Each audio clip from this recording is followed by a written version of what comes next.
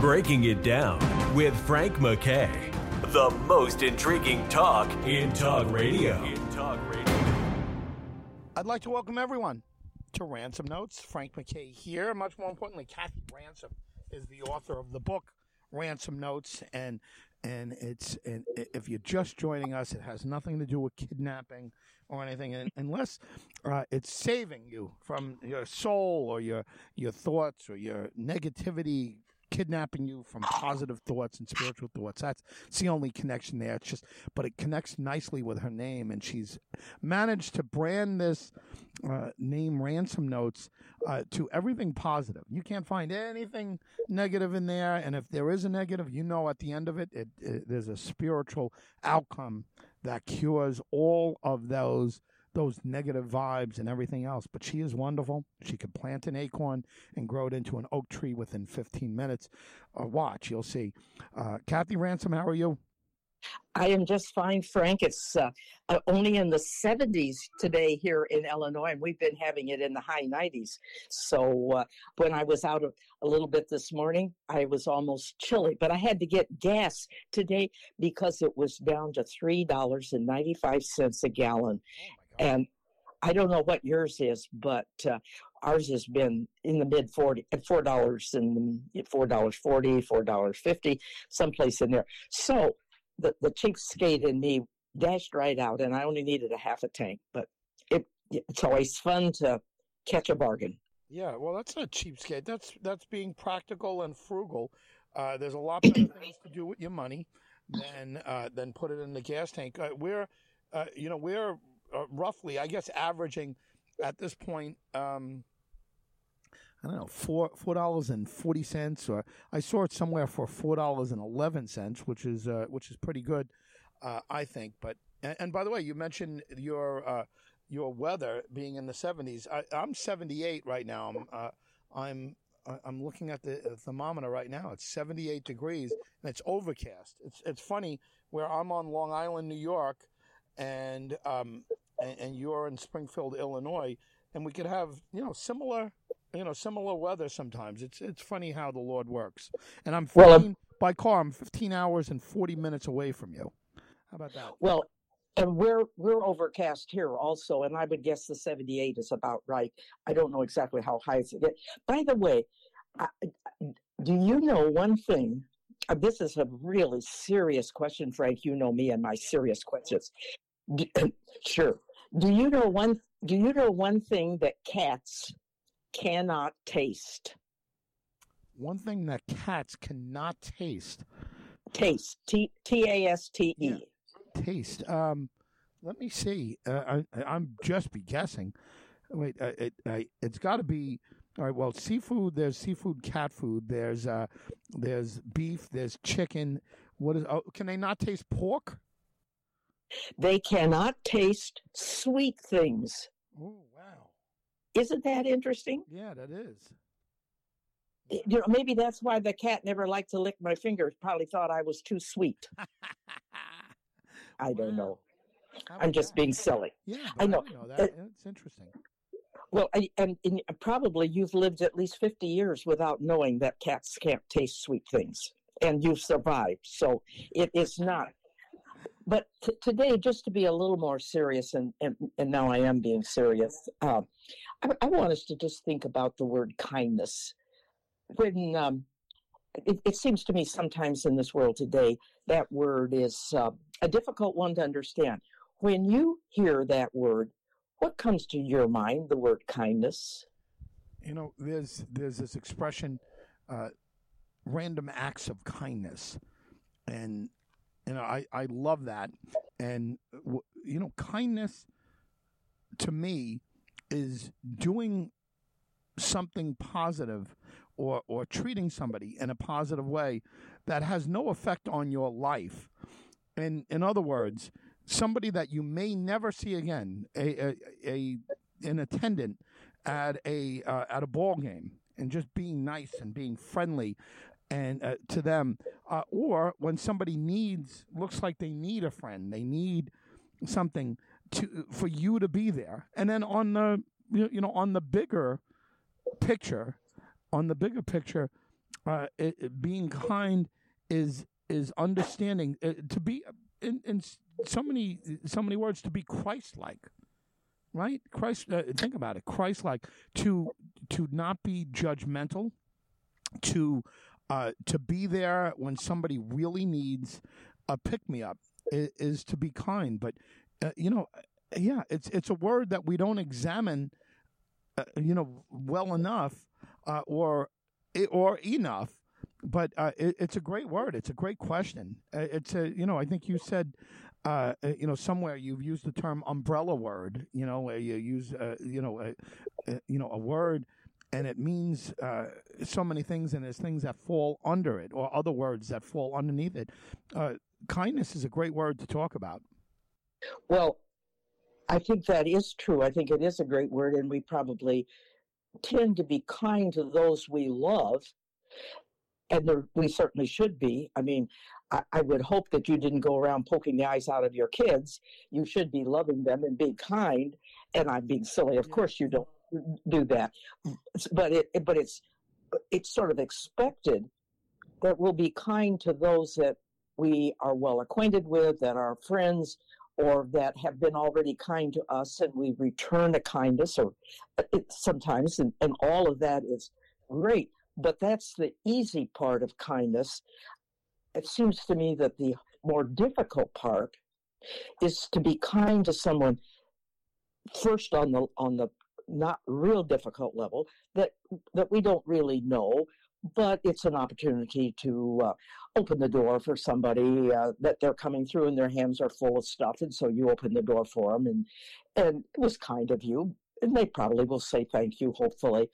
But then you raise the level of that kindness, and the kindness begins to say, if I do this thing, I'm going to not be able to do something I wanted to do.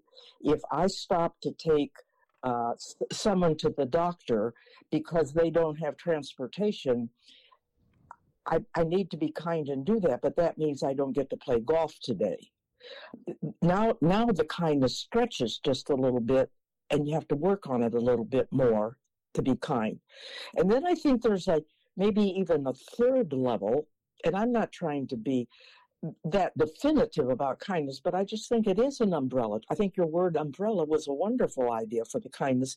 And that is when somebody really maybe doesn't even deserve the kindness, or they are an outcast, or they're smelly, or they're poor, or they're on the wrong side of town, or the wrong whatever.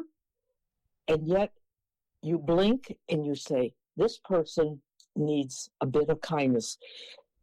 And I share only because I think it illustrates it.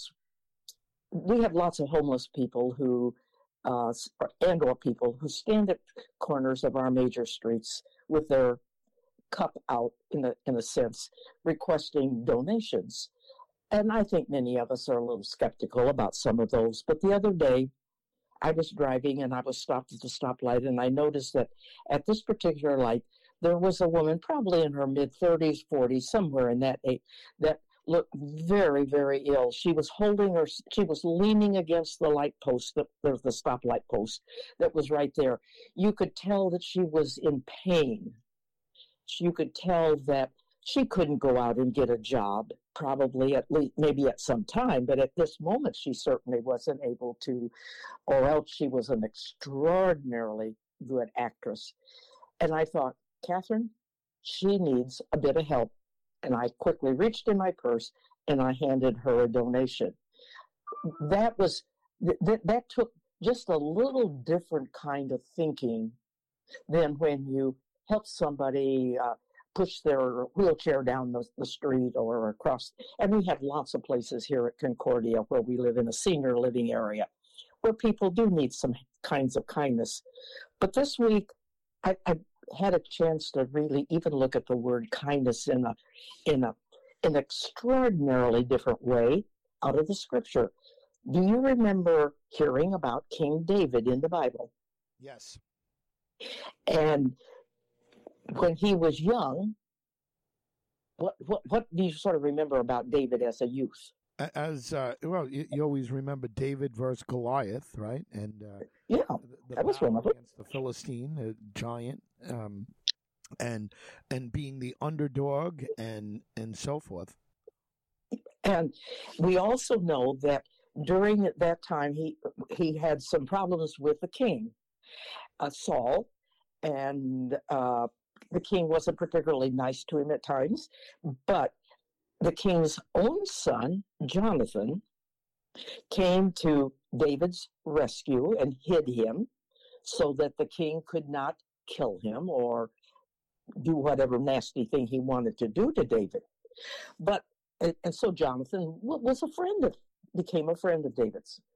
And as we know that as history proceeded, David became what of the country? He became the king himself. That's exactly right. Now, if I understand history in those times, when a new king and a new family line would take over, and David was not the son of Saul. He was an interloper in a sense, I guess we could use that word. It was very common for the new king, to come in and eradicate all of the soldiers and so forth that had been making the defense possible of the past king. And they would get rid of them because there was the fear that they would turn on the new king when there was a moment and, perhaps kill some of his soldiers or do nasty kind of things. That just sort of everybody that has their mind understands the kind of things that could have happened. Well, David evidently did some of that, took care of some of the enemy of the former kings.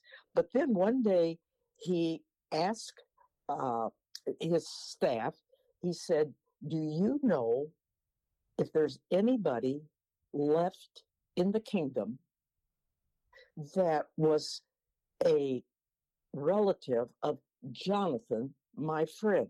And I remember Jonathan was the king's son.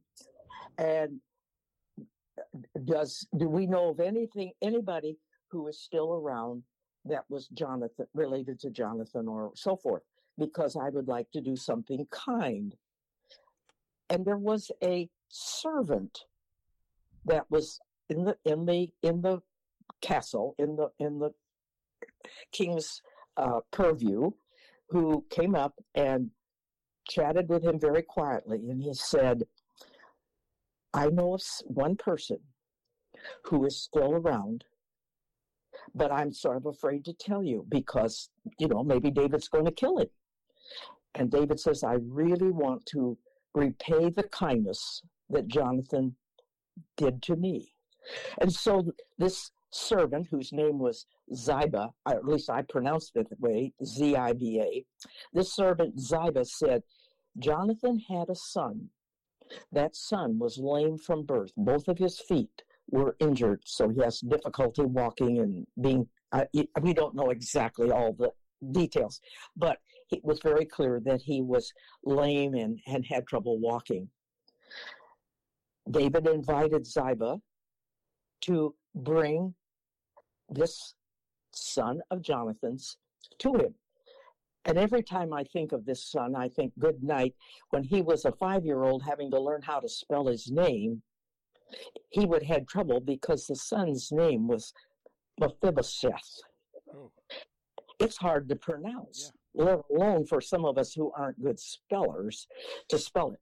But anyway, by this time, I suppose Mephibosheth was in his teens or somewhere in that neighborhood. He apparently was able to walk in a certain way. He hobbled in, but he obviously wasn't a strong, sturdy fellow. But he came in. He was very respectful, and in fact, he indicated that he was a bit afraid. And I could see where that would be true. You don't know that Jonathan's dad, that Mephibosheth's dad, Jonathan, was a friend of David, and you've heard stories that maybe David had some people killed, and now you've been invited to the king, and he bows, and he's a little nervous. And that's when David shows kindness to Jonathan's son. And he said, "Don't be afraid. I want to take care of you. And because I need to return a kindness that your father showed me, I'm going to return all of the land that belonged to Saul, your grandfather, or Jonathan, your father, and that's going to be all of yours. You will get all of the benefits from that land, whatever crops are grown. And secondly, and this is sort of the interesting thing, from now on, you can live here in Jerusalem in the castle or near the area, and you will eat all of your meals at the king's table. Wow. Yeah. Isn't that an interesting show of kindness? Amazing.